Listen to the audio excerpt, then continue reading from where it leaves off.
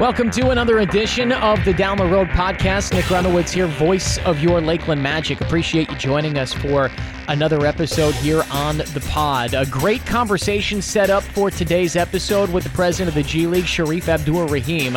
He took over as the G League president in January of 2019, and since then, they've announced the addition of two teams. The G League Select team is part of that Pathway to the Pros program that is taking some of the top high school players away from the NCAA. We'll talk to him about that and whether or not it is a threat to the NCAA, and of course a team out of Mexico City, the Capitanes, that will be joining the G League in 2020. I'll also talk to him about the reputation of the league, how it's grown since he became the commissioner, and a whole lot more. Let's get to that conversation with Shareef Abdur-Rahim. Shareef, I know you're very busy this time, so I really appreciate you giving us a little bit of your time. How are you doing today? I'm doing well. Thank you for having me, and I hope all is well on your end too. Same thing with you. Things are doing all right. Of course, we're starting to get a little bit of a better feel when we may get back to basketball, when we may get back to some semblance of what we might call normal. Let me start with that for you, Shareef. During this COVID-19 pandemic, I know that you call New York home. I'm not sure if you're up in New York now, but what have you been up to? How is this gone for you, and kind of managing the G League and the G League season during all of this? Well, this has been an unprecedented event for all of us. And first and foremost, it's been about the safety and health of people, and that's what we tried to focus first on. To your point, my family and I reside in the New York, New Jersey area. So, we were in somewhat of a hot bed, so to speak, for COVID-19. But as a league, what we've tried to do, again, is, make sure that our people, our team, our staff, our players were safe and healthy. Try to communicate and offer as much support as we could to our teams.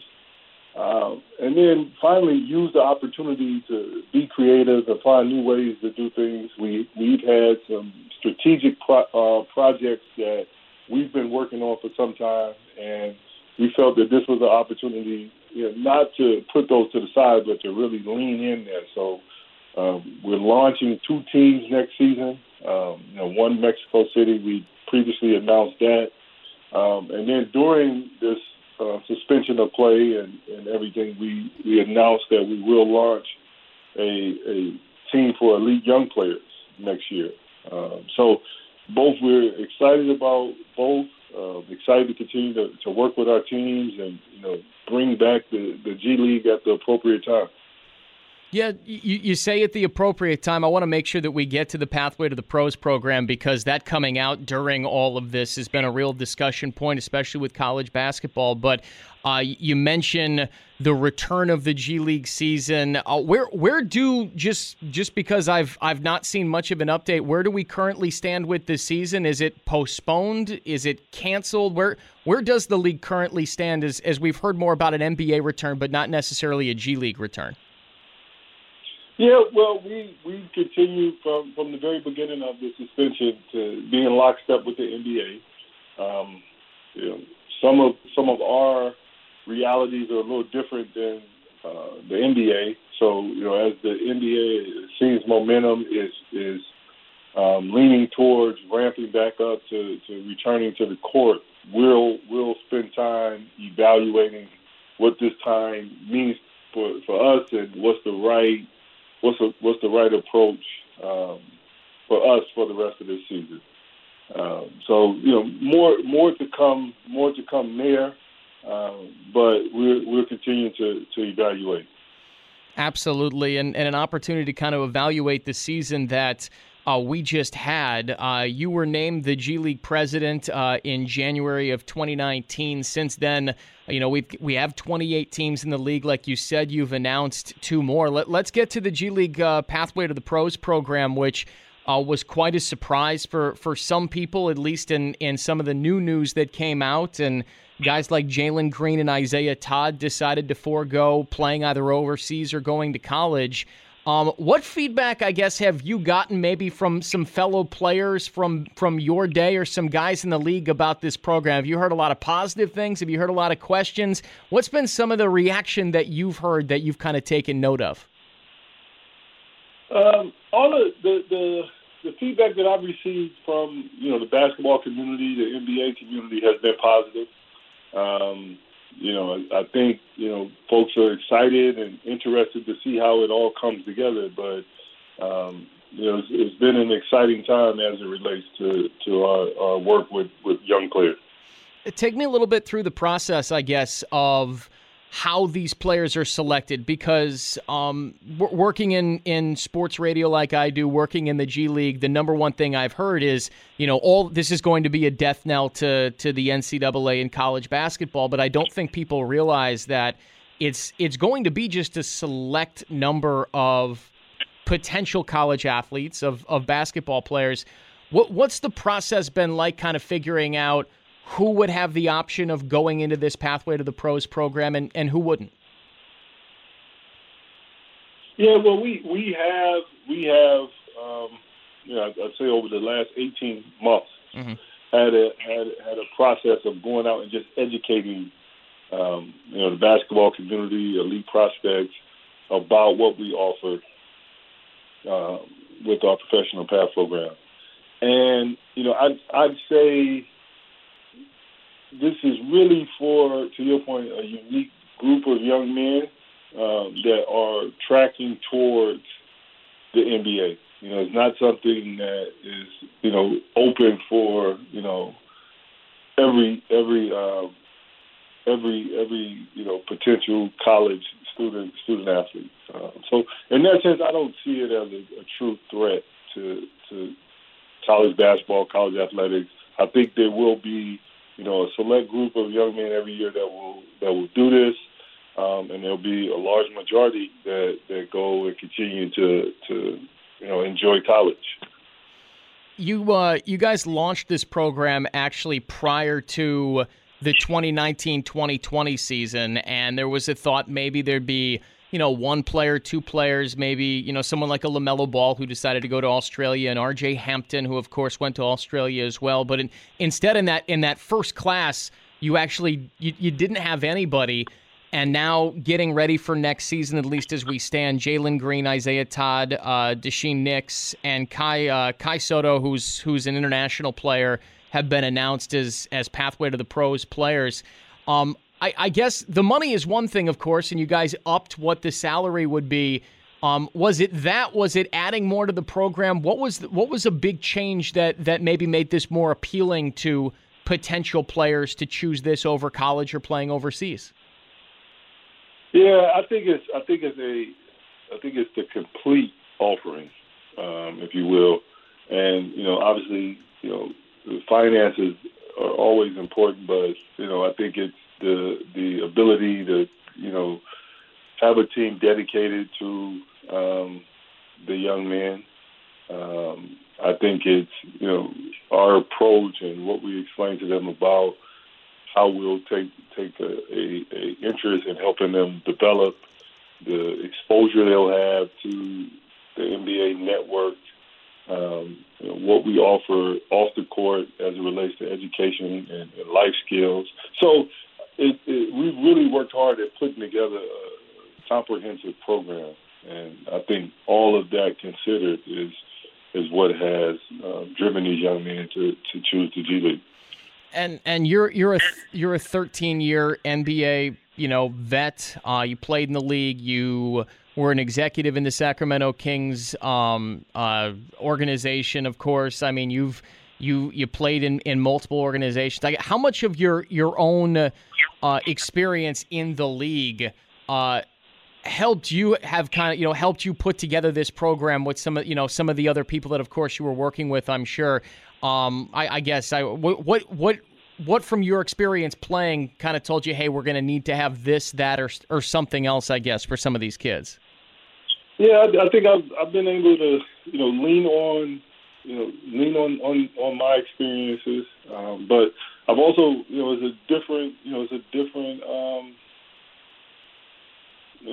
a different platform now, and I've tried to also, understand the needs of the young men, today, of the players today, and have infrastructure that would support that. I think that's most important, is to understand what the young men we're trying to support today need or want. Sharif, how do you see the schedule working with this team? I guess because there's some information available that we've had. Of course, you're going to have these kids on some sort of a select team, right? You're going to fill the roster with other G League vets, players, maybe some guys that are going to help them learn how to be pros. And I've heard, I guess, they're going to play other select teams and maybe have some sort of a role in the G League showcase. What kind of a schedule do you see these kids playing when this team does launch, hopefully, in the 2020-2021 season?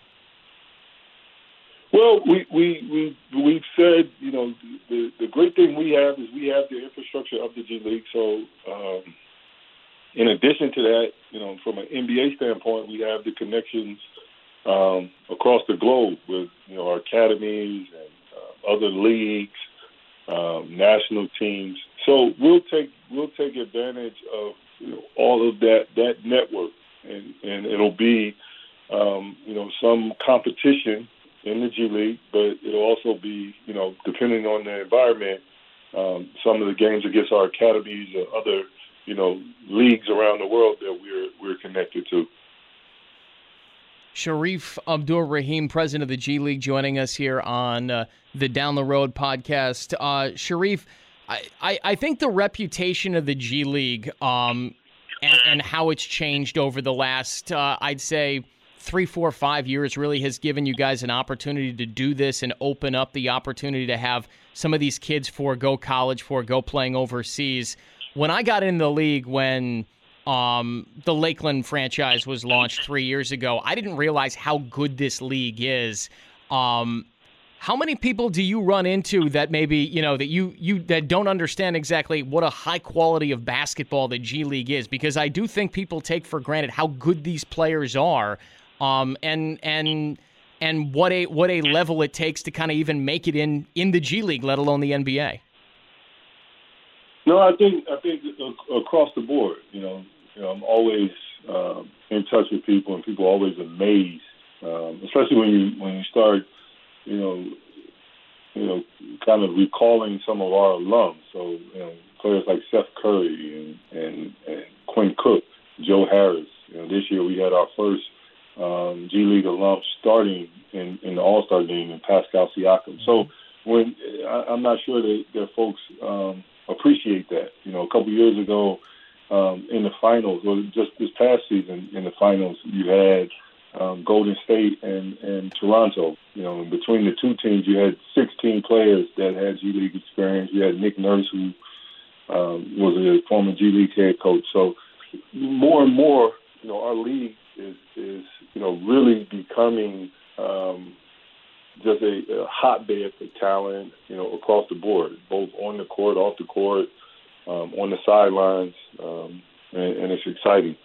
Yeah, and you've had some coaches make it there, too. I'm not sure if you mentioned Nick Nurse or not, but I mean Nick Nurse, who spent some time coaching the league, Mike Miller, who's the interim coach for the New York Knicks. So the G League's not only shown that it's turning out players, it's turning out coaches as well, and that's something else. It's been an opportunity, I think, for the league to not only train coaches, but train referees. I mean, I've seen a lot of referees on NBA sidelines that we've seen on G League sidelines, and that has to be something that you're proud of as well.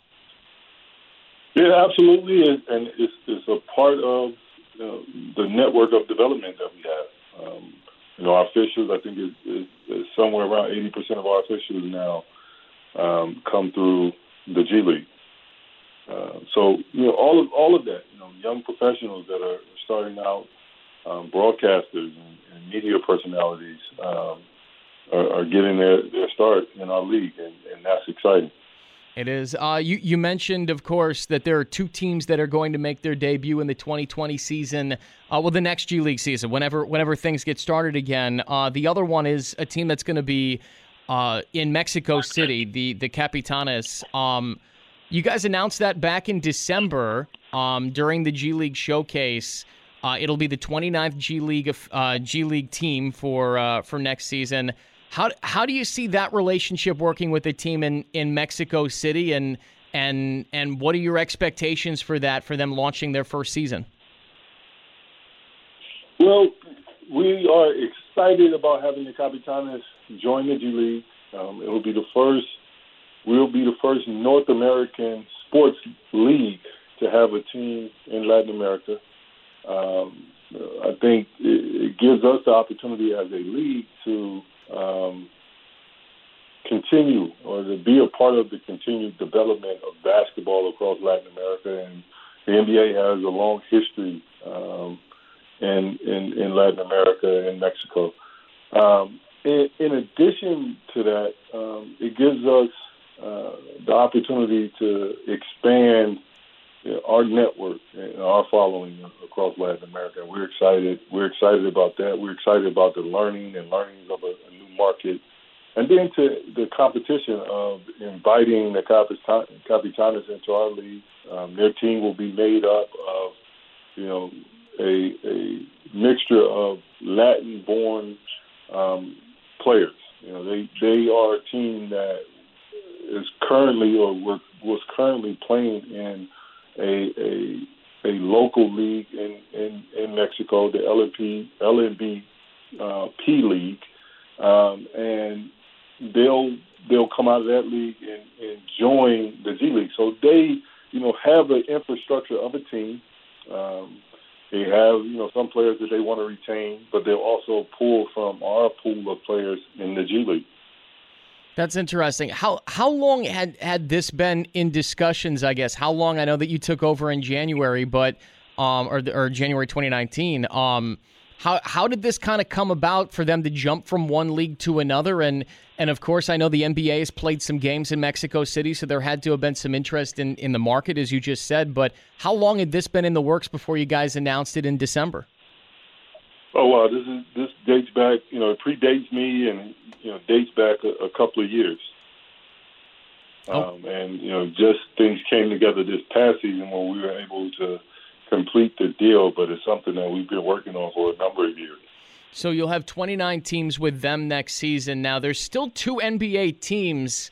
There's still two NBA teams left that don't have a G League team, Sharif.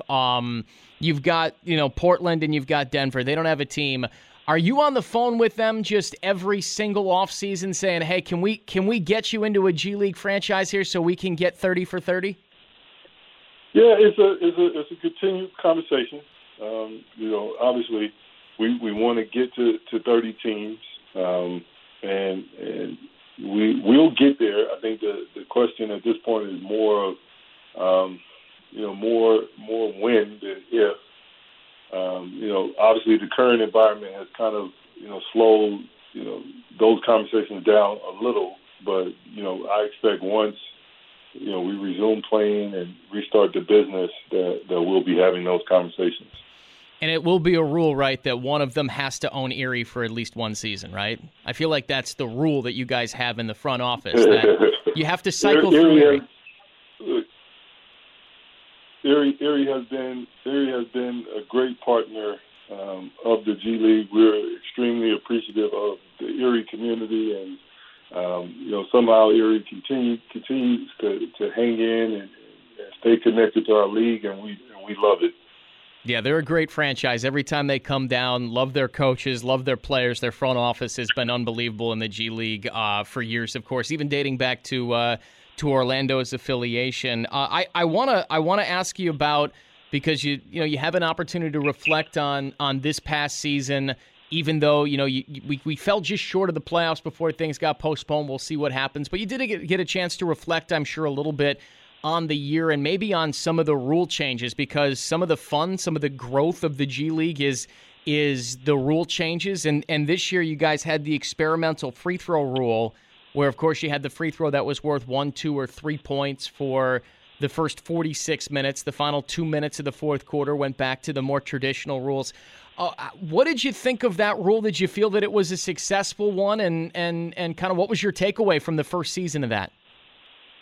I enjoyed it. I tell you, I had some hesitation, about the rule going in. Just kind of, I guess, as a traditionalist, right?